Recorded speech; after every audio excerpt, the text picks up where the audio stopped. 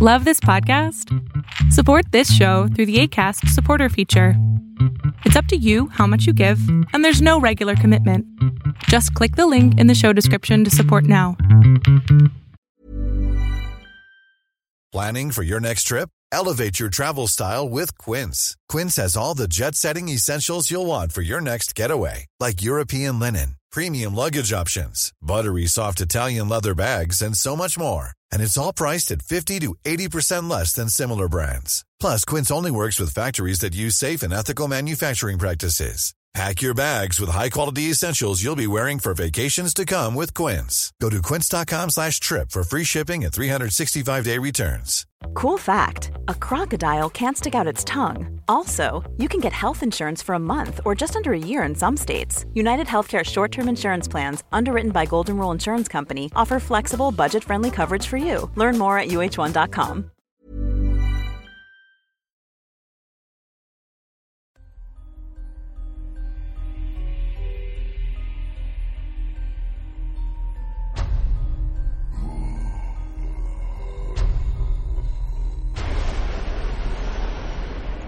Welcome to Tales to Terrify.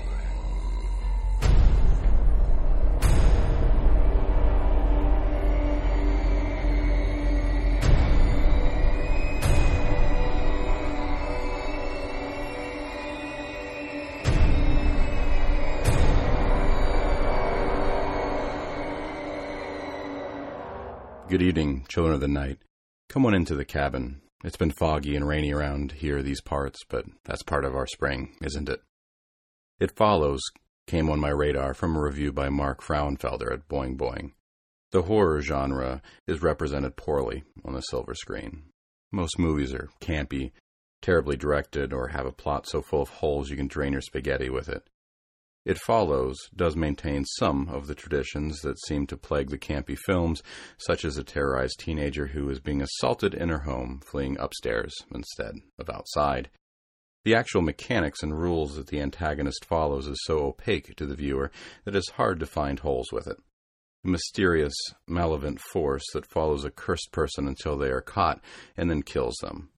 Where it came from or where it began is not explored in the film and is not relevant to the plot. It does remind me of a couple of my favorite horror films, The Ring and The Thing. The idea of a person who has some sort of curse that endangers all of those around them has an appeal to me. Of course, in The Thing, the cursed person is already gone, while in the other two movies they have a chance of protecting themselves by passing the buck on to someone else. Shoot locations, literary inclusions, and plot and direct dialogue all contribute to the central theme illustrated best in Another Story by Captain Hook's crocodile, which symbolizes the inevitability of aging and death. Freudian ideals of libido are crystallized into the obvious face of the word libido, sex. The movie has a depth to it that you can skip over, but is quite present and quite deliberate. I'd very much recommend this movie. Not directly related to this film, but instead to the viewing of it. The theater that my wife and I screened the film also had a family with a 10 and 12-year-old in attendance. The theme of the film is a murderous spirit killing people who have sex. Don't let me tell you how to parent, but it's rated R for a very good reason. On a less serious note, the film, What We Do in the Shadows, is a bit more light-hearted take on the vampires, werewolves, zombies, and witches that populate so many of our stories. We watched that, both enjoyed it, and had quite a few good laughs. It's based on New Zealand, so I'd be surprised if some of our New Zealander friends weren't somewhere nearby for this project.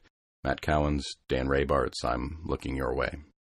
We have two stories for you tonight. Both of them will be read by the same narrator, J.K. Shepler, so we'll be hearing a bit about him after both reads. So stay tuned for that. First up will be Christopher Fowler's Oh, I Do Like to Be Beside the Seaside. Christopher Fowler is the award-winning author of over 30 novels and 12 short story collections, and the Bryant and May mystery novels, which record the adventures of two Golden Age detectives investigating impossible London crimes. His latest books are the sinister comedy thriller Plastic, the Bryant and May novel The Bleeding Heart, and the memoir Film Freak. Other recent works include a graphic novel, The Casebook of Bryant and May, and a Hammer horror radio play under the Hammer Chillers label. He has a weekly column in The Independent on Sunday called Invisible Ink. Christopher was born in Greenwich, London. He attended Colf's, the London Leather Sellers Guild School, and after joined J. Walter Thompson as a copywriter. At the age of 26, he founded the Creative Partnership, a company that changed the face of UK and international film marketing and spent many years working in film, creating movie posters, trailers, and documentaries. And now, Christopher Fowler's Oh, I Do Like to Be Side, the Seaside. Toby pushed the nail deep inside the piece of bread, placed it in his steel catapult, and fired it high over the side of the pier. A seagull dropped from the steel-grey cloudscape, its yellow beak agape, and swallowed it. "Choke, you fucker!" Toby yelled. He turned to Harry. "Got any more?" "That was the last one," said Harry. "We're wasting our time. They can eat broken glass without dying. They've got special stomachs." "What about barbed wire?" "Same. My dad's got some rat poison in the shed. He saved it from when he was in the military. They're not allowed to sell it in shops." "Nah." Toby kicked at the railing until the chip of blue paint came off. "Do you think the pier would burn?" "The one in Brighton burned. Let's get something to eat." He cast a cheated look back at the gull, which had alighted on a post further along the pier. It gave a healthy shriek as he passed. He threw a pebble at it and missed. The fun fair was empty. A boy with Metallica tattoo across his shoulders was mopping patches of rainwater from the steel plates on the bumper car floor. Everyone teased him because the tattooist had spelled the band's name wrong, with 2 T's and 1 L. "Oi, Damon, you want to be careful. You'll electrocute yourself," Toby called. "Fuck off," Damon shouted back. "It only works if you touch the ceiling." He raised his metal broom handle and thrashed the mesh above his head, spraying sparks, forgetting he had bare feet. "Fuck!" He hopped back and swung the broom at them. "What a moron," Toby and Harry laughed together. Damon had ingested so many drugs during his clubbing years that he could barely remember his own name. They passed Gypsy Rosalie, the fortune-teller, who was actually a secretary at Coal Bay Cooperative Funerals, making a bit of money on the side by building sales pitches for layaway burial plans into the predictions for her elderly clients. Once he had paid to have his palm read, and she told him he would go to the bad. "You're not satisfied with your lot," she had said, sitting back, folding her arms. "You think you're too good for us. Lads like you always come unstuck. You're not a real fortune-teller. I know enough to know someone living under a curse when I see one." She dug out his money and threw it back at him. "Go on, fuck off." Now he skirted the helter-skelter, where rain had removed so much lubrication from the slide's runners that it was common to see someone getting off their mat halfway down and giving it a push. Ahead was the Big Dipper, that had been closed ever since a pair of toddlers were catapulted into the sea when their carriage braking system failed. Apparently, one of them was still in a coma. He hated the pier even more than he hated the rest of the town. Coal Bay, population 17,650, former fishing village, was like 100 other British seaside resorts, a byword for boredom. A destination that might have amused the Victorians, but was hopelessly outpaced by the expectations of modern-day trippers who wanted something more than rip-off amusements, a few chip shops, some knackered beach donkeys, and a floral clock. By day, sour-faced couples huddled in shelters unwrapping sandwiches and opening thermos flasks. By night, every teenager in town was out on the back streets, getting piss and goading their friends into punch-ups. Where the sea met the land, all hopes and ambitions were drawn away by the tide. Ahead, a bored girl was rolling garish pink spiderwebs of candy floss around a stick. Her name was Michelle, and she had originally planned to work on the fair on Saturdays until she could get away to London, but now she seemed to be on the Pavilion Pier every day. As she blankly swirled the stick, strands of reeking spun sugar flicked onto her bare midriff. "What the fuck are you looking at?" she said, popping a pink bubble of gum at Toby. "Why do you keep making that shit when you haven't got any customers?" Toby stuck his finger in the tub and allowed sugar to cover it. "It gets bunged up if I stop. We get flies in it and all sorts. The punters don't notice. I'm not going out with you, so don't ask." "I wasn't going to. You're too old for me and you're getting fat. Anyway, I thought you were leaving Coal Bay and going to London." "Changed my mind, didn't I? Went full-time. It's easy work because there's no one here midweek." "Boring, though." "Not as boring as being in school, which is where you and your mouthy mate are supposed to be." "Double games period. We bunked off. We're going to see a horror film." The Living Dead thing? You don't need to watch a movie for that. Just hang around here. And you ain't gonna pass for 18, neither of you. The ticket guy goes out with my sister. If he doesn't let us in, I'll put the blocks on his chances. The first fat drops of rain spattered on the pier's floorboards. Go on then, take your grubby fingers out of my tub and fuck off to your film. Michelle tugged the striped awning of her stall, dismissing them. They ran back along the pier past pairs of shuffling pensioners in plastic rain hoods. They still had an hour to kill before the film started. The Punch and Judy man was on the beach, packing up his theatre. They called down as they passed. No show today, Stan? Fucking weather, Stan called back. I'd make the effort to stay open, but we had a gang of kids in earlier, right tearaways. The little bastards were making fun and chucking stuff. Puppets not good enough for them now, it's video games. You should try putting in some new material, said Toby. I've tried that. Blue jokes, new songs. I missed a Punch before my yodeling number, but the last time I tried it, I swallowed me swazzle. They headed up the promenade, where the old folks sat in a hotel greenhouses trying to ripen like tomatoes. The air reeked of donut fat and seaside rock.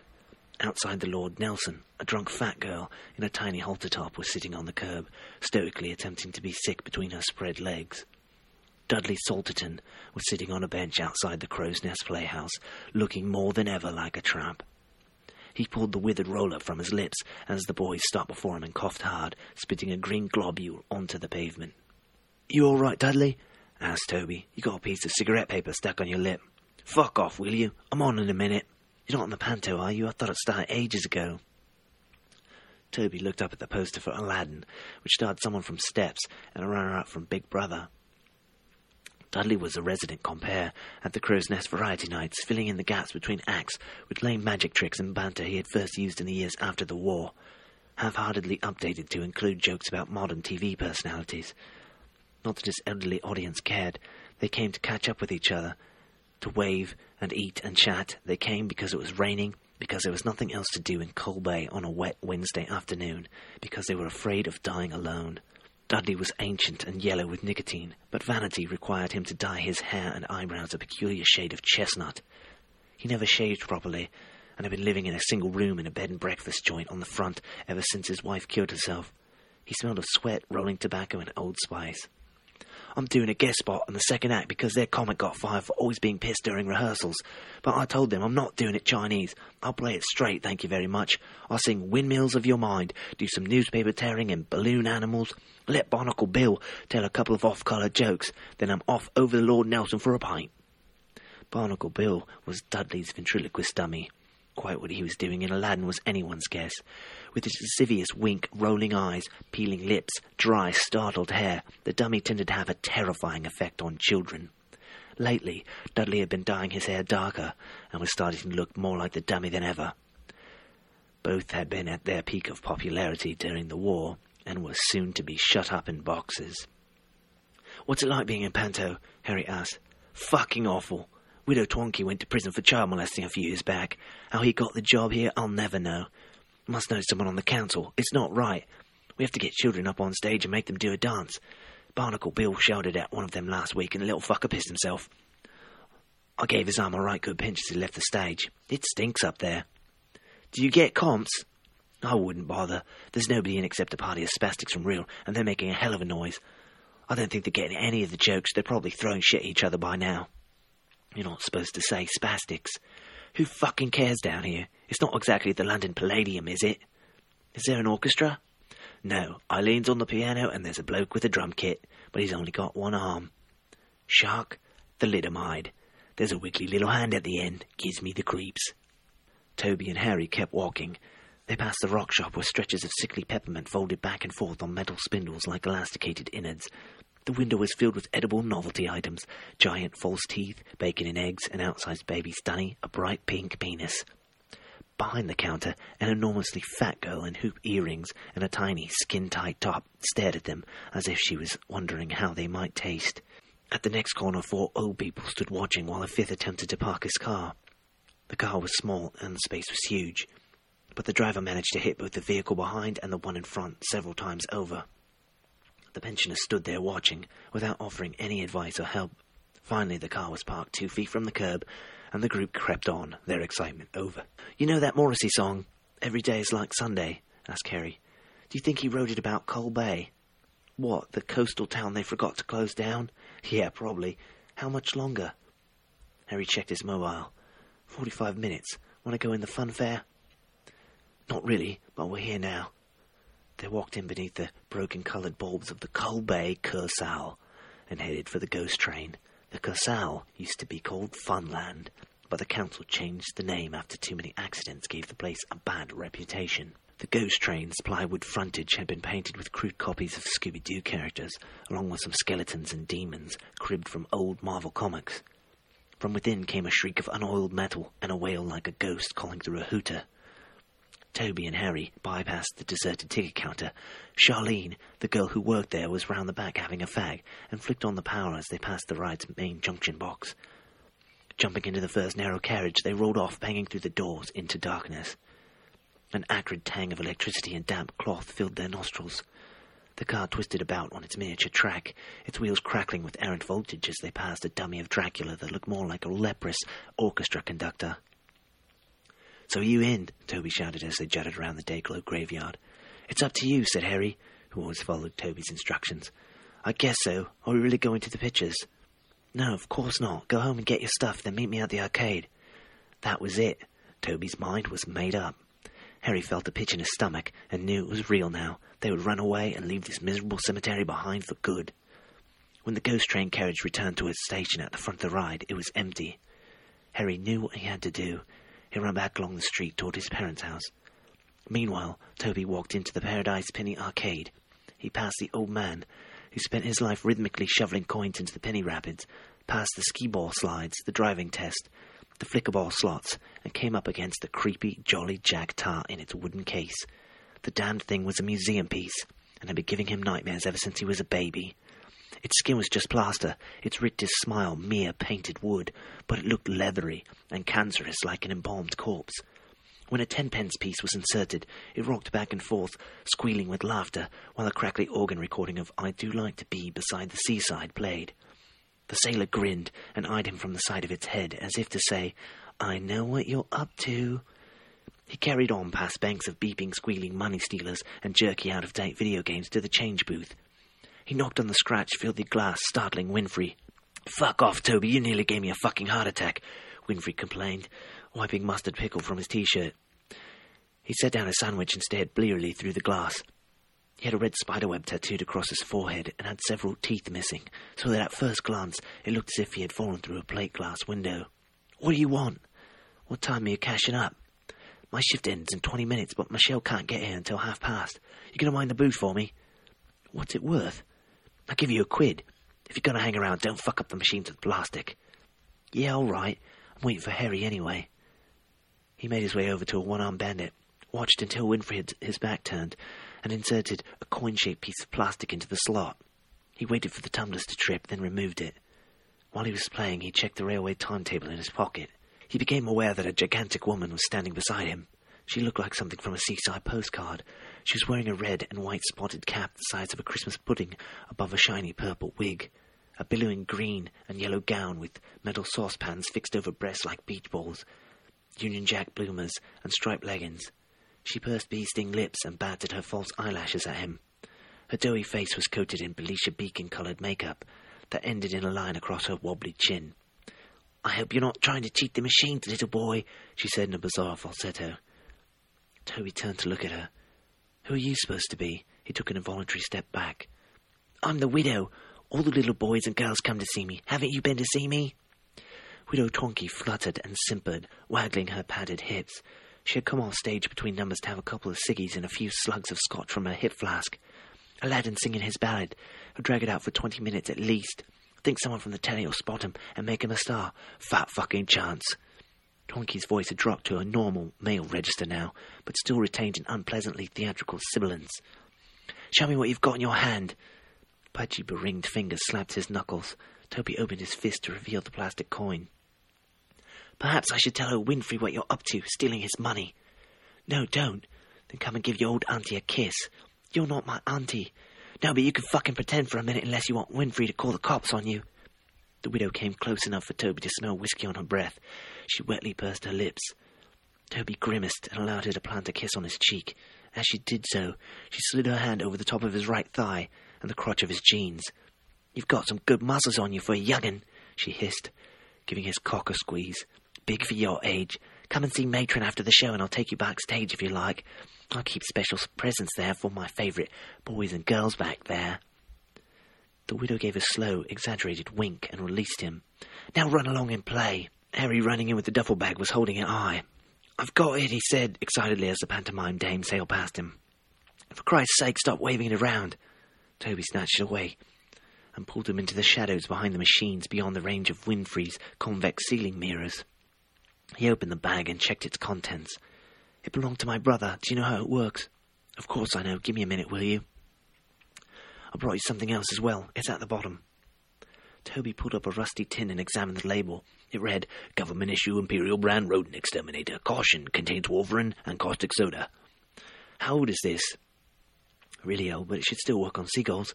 And we're going back to the pier to try it out." "No," said Toby. "We're never going back on the pier." "Never? But I thought we could kill loads of them before we left." Toby ignored him. He pocketed the items he needed and passed the bag back to Harry. "Come on." Stepping from the shadows, he made his way over to Winfrey's booth. Winfrey was picking his way through a pile of filthy 10-pound notes that had been softening with overhandling. As soon as he saw the boy, he snapped the red rubber band around the bundle and slid it into his bank bag.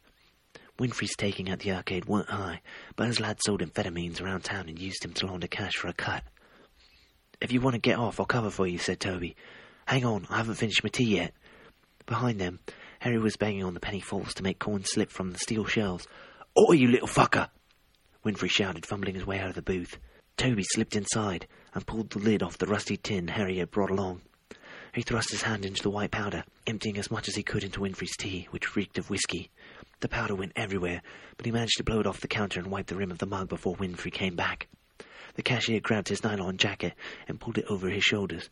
"Your little pal is going to get in trouble and end up inside like his brother," he warned. "Fucking rubbish, the whole family." As Winfrey drank down his tea, Toby watched blankly, wondering if he could taste any difference. Apparently not. He couldn't imagine the cashier had any taste buds left, given the amount he drank. Winfrey drained his mug completely, leaving a rime of white powder around his cracked lips.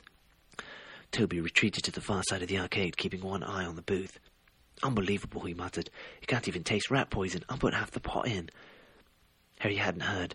He had been hypnotized by a 2-pound coin that was hovering on the edge of a narrow metal platform in the coin cascade machine. Toby craned back at the booth, watching for signs of pain and death. "Hello, Toby." He whirled around to find Michelle standing beside him. "I thought you two were off to the flicks." "There's still time, you're early." "I was looking for you. I now know you're up to something, both of you."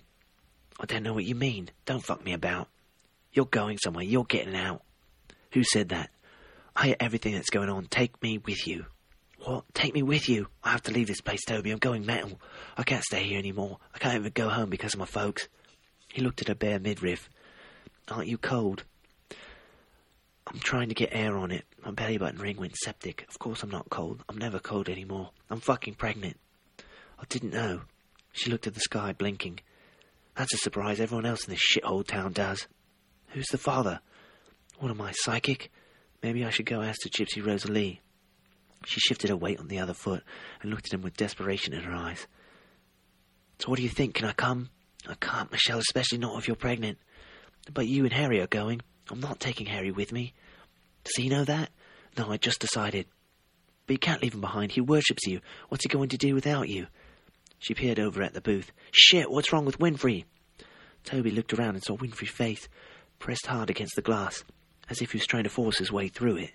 He was drooling and spitting, grinding his forehead. "Stay here a second," he said, panicked, and ran over to the booth as Harry picked up that something was wrong and followed after him. Toby knew exactly where to kick the booth door to open it. Winfrey had thrown up over himself, the counter, the till, his paperwork. He must have eaten a couple of pizzas earlier because everything was red. He clutched feebly at Toby as the boy tore the bank bag from his grip and popped it open. The takings weren't inside. "Where's the money?" Toby asked. "My guts are killing me." Winfrey spat again. "Give me a hand outside. The takings, they're gone. No, I gave them to Eddie to bank for me." "Eddie? Who's Eddie?" "The Widow Twonky." He coughed and licked at his lips, wiping up the remains of the powder. Dark blood leaked over his lower teeth onto his T-shirt. He tried to stand and slipped from his stool.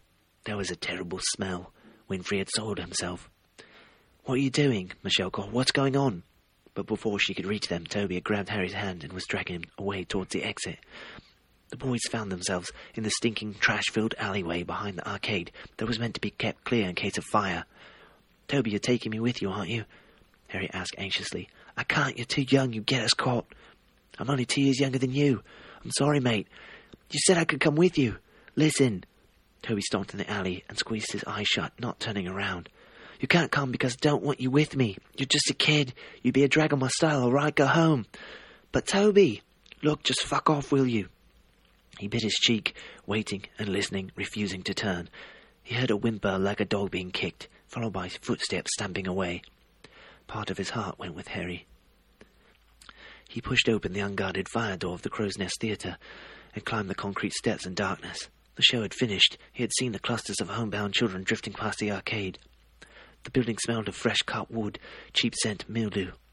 He followed the only light source to another short staircase and found himself in the backstage area. Passing between the flats of Wishy-Washy's laundry house, he entered an artificial forest that owed more to the Sussex Downs than the China Steps. "There you are, you little scamp," trod Widow Twonky. She was sitting on a giant polystyrene toadstool, leisurely smoking a cigarette. She wore a hat with a miniature line of Union Jack knickers suspended across it. "This is the only time I can bear this fucking place, when the tinies have all fucked off home. It's the screaming that does my head in. It sounds like pigs being slaughtered in here some afternoons." Toby looked about. A backpack sat beside the widow's stocking right ankle. The dame was studying the glowing tip of her cigarette. "I suppose you've come for your gift." "Why are you still in that outfit?" "Aladdin's fucking Cinderella in my dressing room. Well, she's the Emperor of China's daughter in this production, but if she thinks she's doing Cinderella at Christmas, she's another thought coming. The bitch couldn't carry a note in a bucket.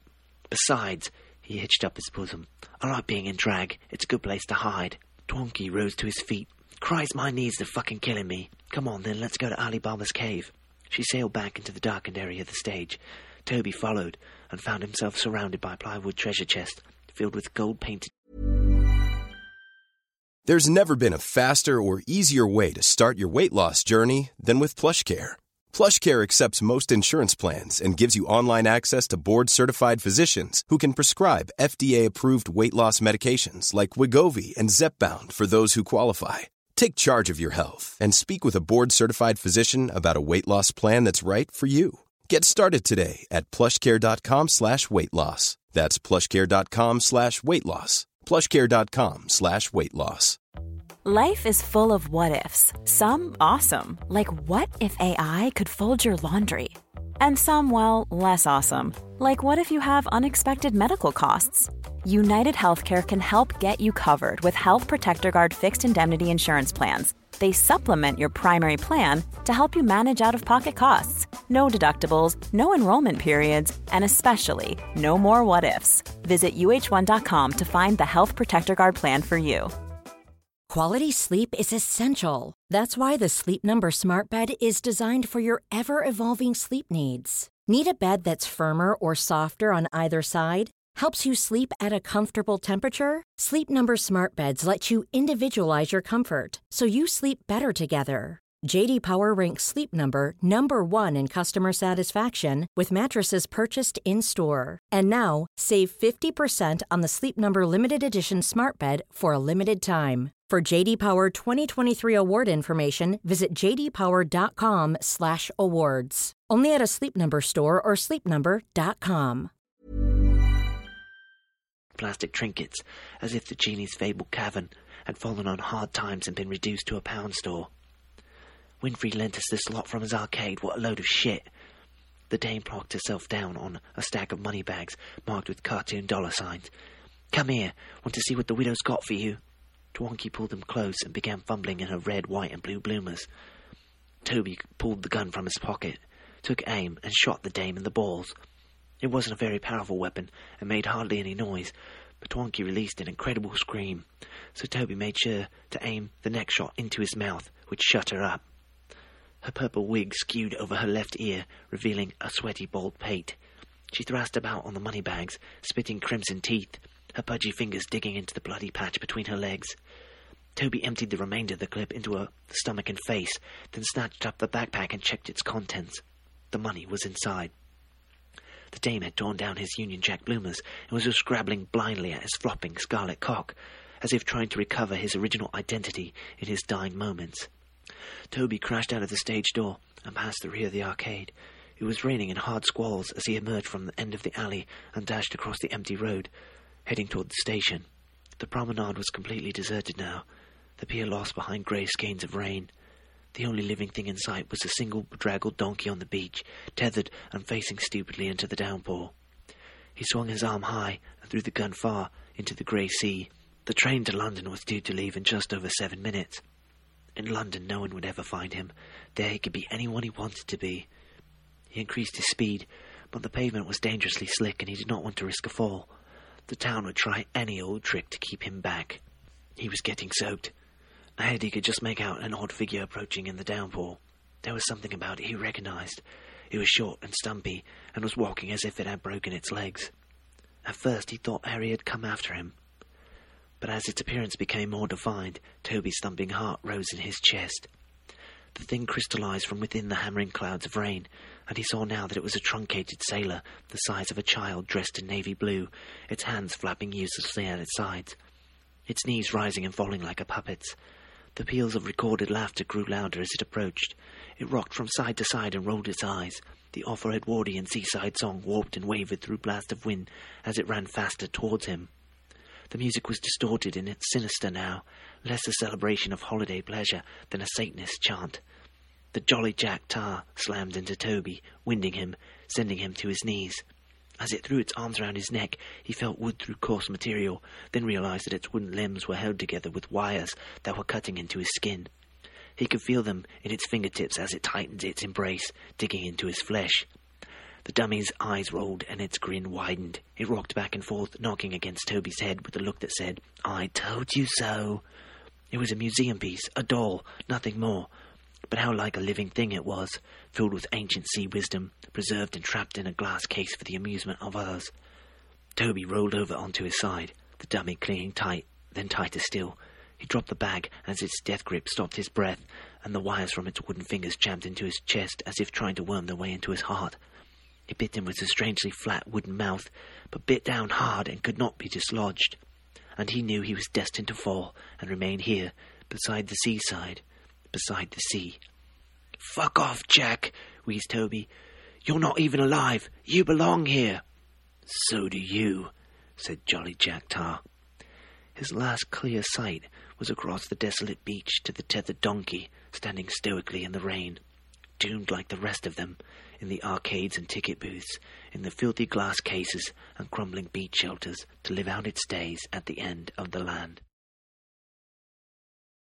That was Christopher Fowler's "Oh, I Do Like to Be-Side, the Seaside," as read to us by J.K. Shepler. Our second story will be read by Mr. Shepler as well, so stay tuned for a bit of info about him. Next up will be Stuart Horne's Filmland. Stuart Horne is a professional musician based in Glasgow, Scotland. He has had a passion for horror since childhood, but has only recently started to share his own fiction with the world. He enjoys contrasting dark subject matter with the dryly humorous delivery typical of Glasgowians. I know, the name sounds a bit grand, and you're probably expecting a big shiny story about movie stars and stuff, but it's just the place I work. Filmland used to just be a DVD rental shop, but there's no money in that anymore, so Dave, the owner, flung out a few racks and put a wee cafe at the back, so it's managed to keep going for now. As jobs go, it's alright. I do the back shift Tuesday through Sunday. I get to take home any DVDs that are still in the shop at closing time, and it's certainly not what you call demanding. Most days I get up fairly early, never much past noon, and I drink coffee and slob around, maybe watch a movie or go online for a bit. I call myself Famous Monster online. Anyway, I start work at 3:30. That's round about when the teachers come in for their fix of senseless violence. Then there's another wee rush of office workers, always wanting the newest thing. Then it tails off. After Alison the day girl goes home at 6, it's just me and my regulars. You'll have heard of guys called babe magnets. Well, I'm a nerd magnet. If any of you ladies have a thing for kind of chubby guys with bad personal hygiene and underdeveloped social skills, come into my shop between 7 and 9 or so any weeknight. There's always a good selection. It's like that Islamic heaven with the 72 virgins if Allah had a sense of humour. My job is to talk to the guys they think they have lives, serve them microwave pizzas and cans of diet fizzy pish, and let them try to out-geek me on obscure movie trivia. Every so often one of them will rent a movie, but that's not really why they come in. Anyway, this thing that happened, the thing I need to tell you about, it was a Tuesday. Tuesdays are always dead, so I usually dust the shelves and put all the covers back in the right places because the punters are crap at that. And sometimes I'll even put a movie on for the last couple of hours instead of those trailer discs we're meant to show all day. So it's quite late, after 10 anyway, and this gal comes in, small, dark hair, smartly dressed, by herself. That's unusual, by the way. Guys quite often come in on their own, but girls are always either half a couple or one of a flock.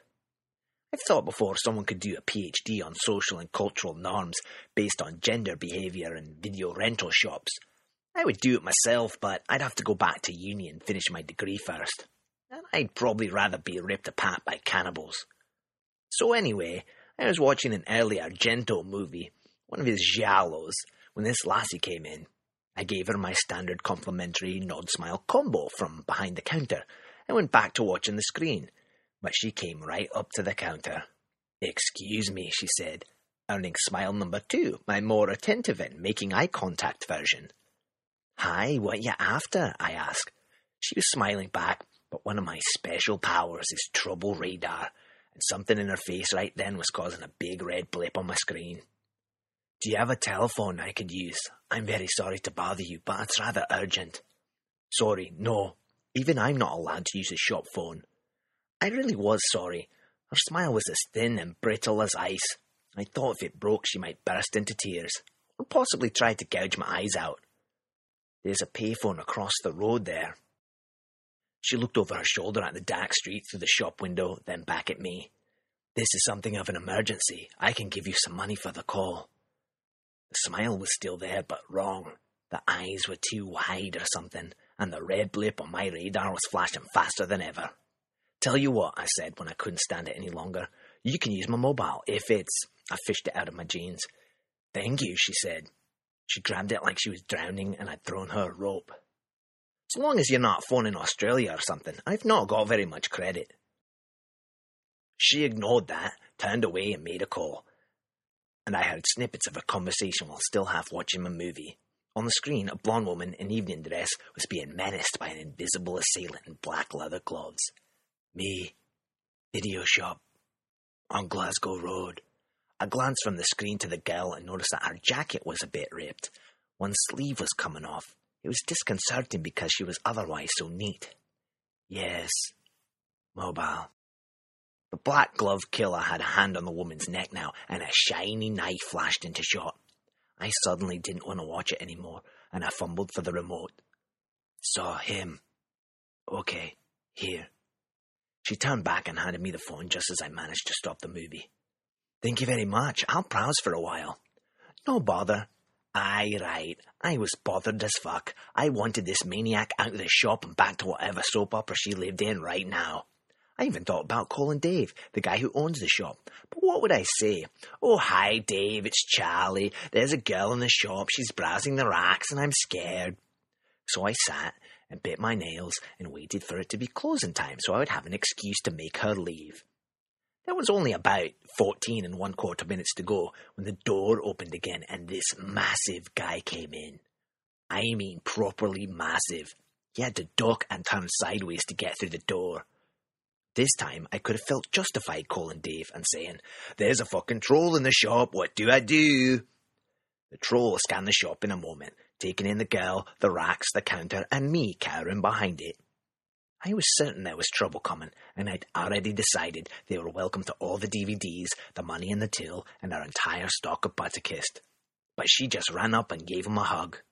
If I'd been the guy throwing the rope, he was the life raft, a pretty big one too, like a 30-seater. There was a whispered conversation, and the giant glanced over at me again. A moment later, he was walking toward me, and my trouble radar screen exploded. It was like having a dinosaur bearing down on me, albeit one in a large, nicely tailored suit. "We appreciate your assistance," he said, his voice surprisingly soft. "However," I think he paused here deliberately to let me worry about what he might say next.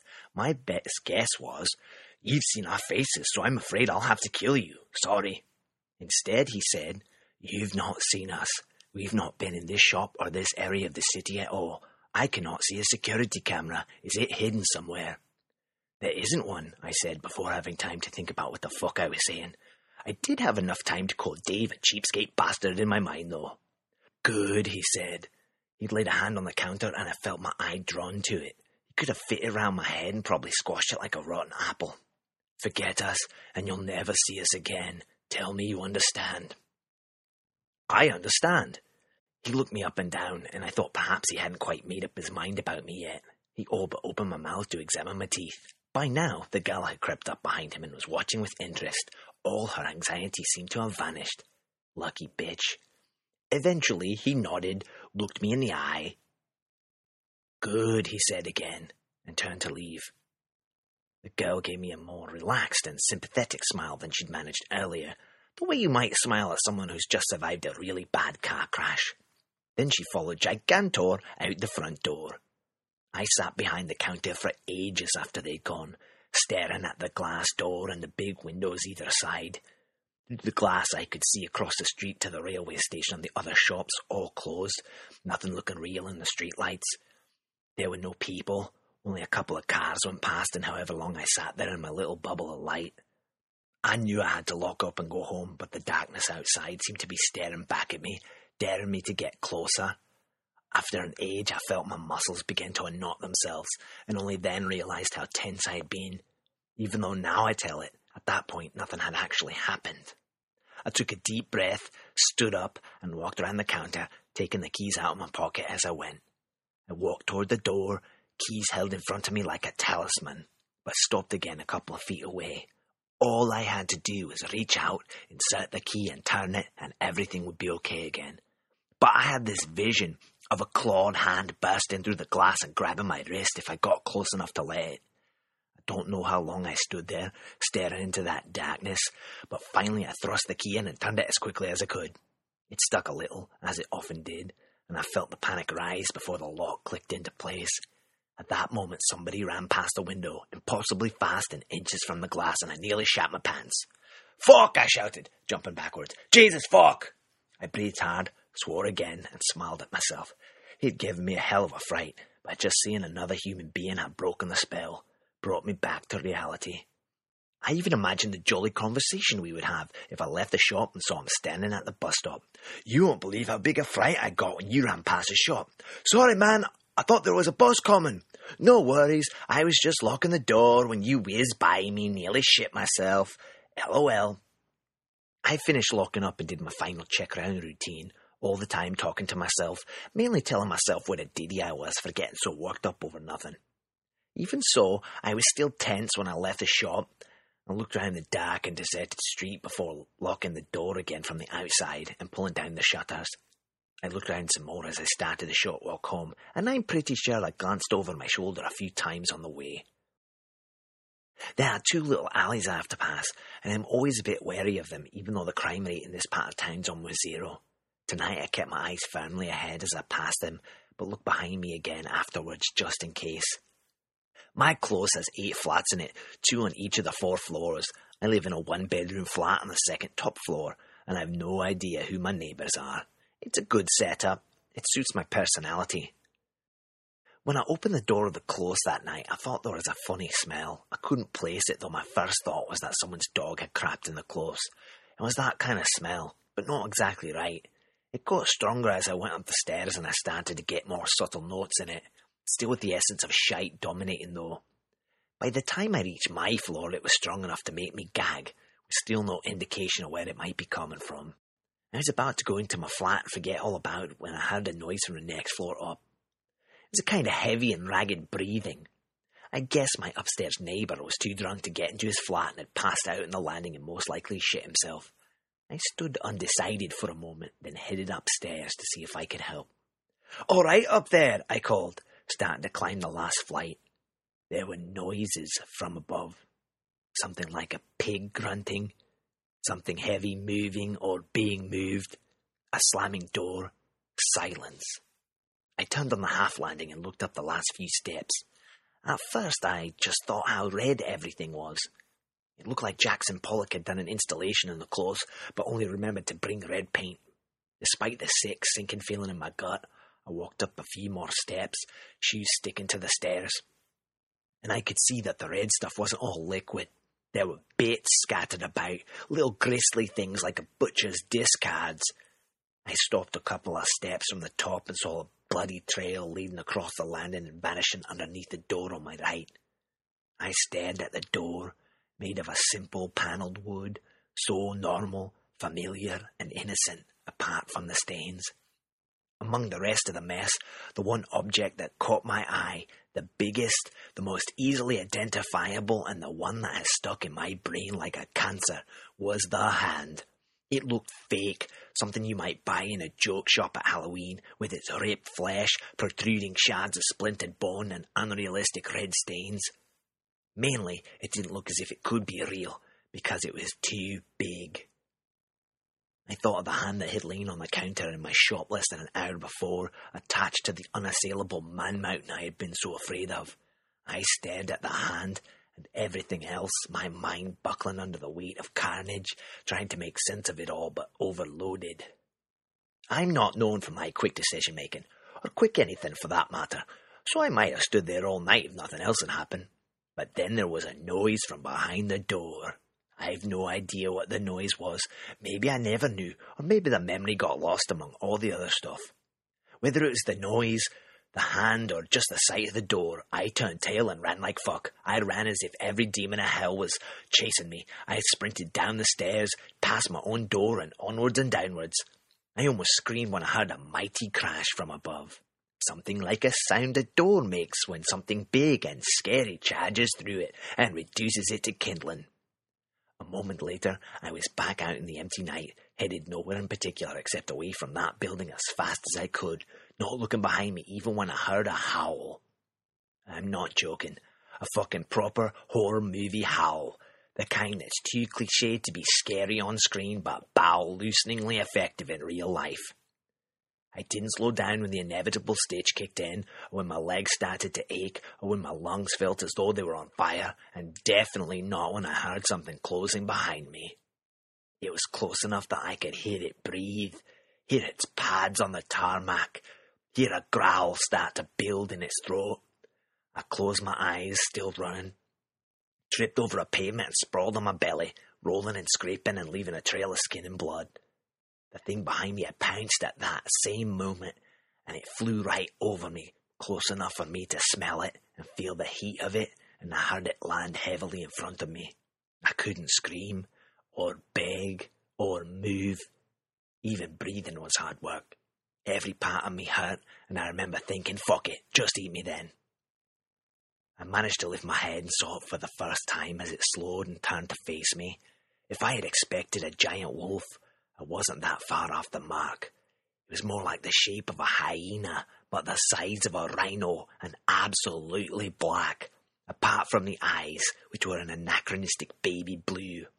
It didn't seem in such a hurry now that I'd given up running, and it raised its massive head and howled. That sound, up close like that, was the most terrifying thing I'd ever experienced.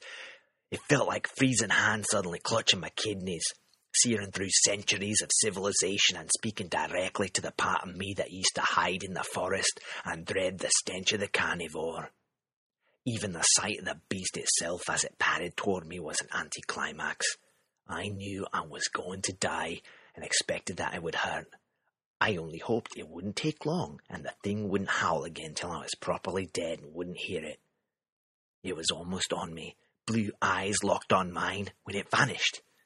Then there was a crunching noise from somewhere to my left. I turned to look and saw it clumsily getting to its feet.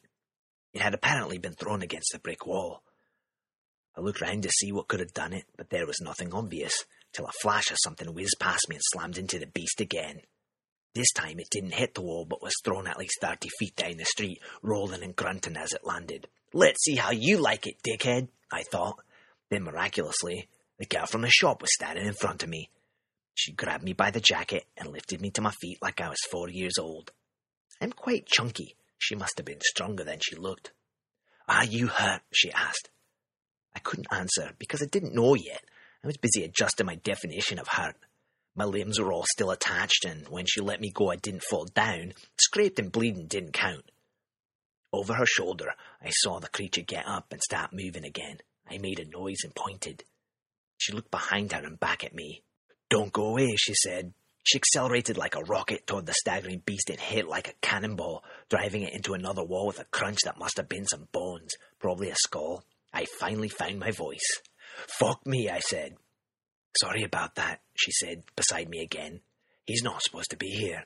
He's not supposed to fucking exist," I said, still watching the now inert creature in case it got up again.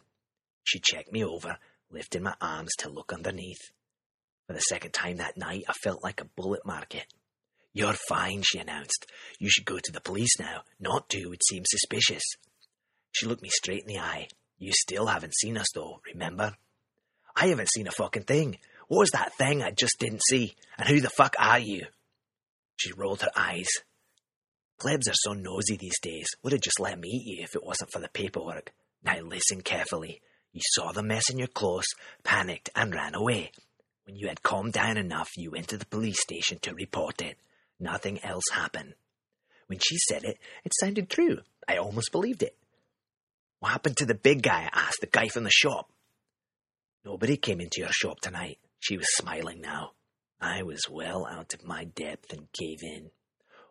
"Oh, I forgot." Then she was gone, and so was the black thing that had tried to eat me. I fell back into my normal mode, indecision and inaction for a while, then went to the police. I'm not sure what I told them, but they kept me in and asked me a lot of questions I couldn't answer. Days later, when they'd finally decided I was innocent, they sent me to a hotel until my flat was fit for use again. I don't know what they did with it, but it was a hell of a mess when I got back. That was last week. Now, I don't feel safe in the shop when it gets dark and the street is quiet. Outside the glass door and big windows, I imagine people, things, hunting each other. Only that fragile film of glass keeping them from all us normals. I get twitchy walking home, and I never, ever turn my head and look behind me. At home I don't sleep, but lie staring at the ceiling knowing that anything could be on the other side of those few inches of wood and plaster. I've been applying for other jobs, and I'm going to move into town where it's never properly deserted like it is here. There are images that haunt me both awake and asleep, and I keep thinking, if there's some kind of war going on, am I in it? Have I taken sides? That was Stuart Horn's Filmland, as read to us by J.K. Shepler. Jedediah Kalanu Shepler was born in Texas. He spent formative years in Northern California, then returned to Texas to get an honors degree, summa cum laude, in anthropology from the University of Houston. He lives in the traditions of both the European Renaissance and feudal Japan and believes diverse pursuits and interest build keen minds and bodies. He is, consequently, a student of martial arts, a practitioner of Brazilian Jiu-Jitsu, and is a surfer, artist, and filmmaker. He's acted in and produced music videos as well as served as a rigger, greensman, propsman, and stunts coordinator. He also dabbles in music. Jed has worked in logistics, dog training, security, education, and other jobs, and says that he is not entirely sure he's qualified to do anything, but that he is a great respecter of fine storytelling and of the tellers of tales, and that he is very proud to contribute his narrations. He lives in the Houston Heights of Texas and likes cats and dogs, but doesn't have any, and sometimes he scribbles short, humorous movie reviews that no one reads. You can correct that last bit by stopping by his site at downthemoviehole.blogspot.com. Link will be in the show notes. Thank you, Mr. Shepler, for all your time contributing to our work here on the show. And that will be our evening, Children of the Night. Take care of each other, and come see us again next week for another episode of Tales to Terrify.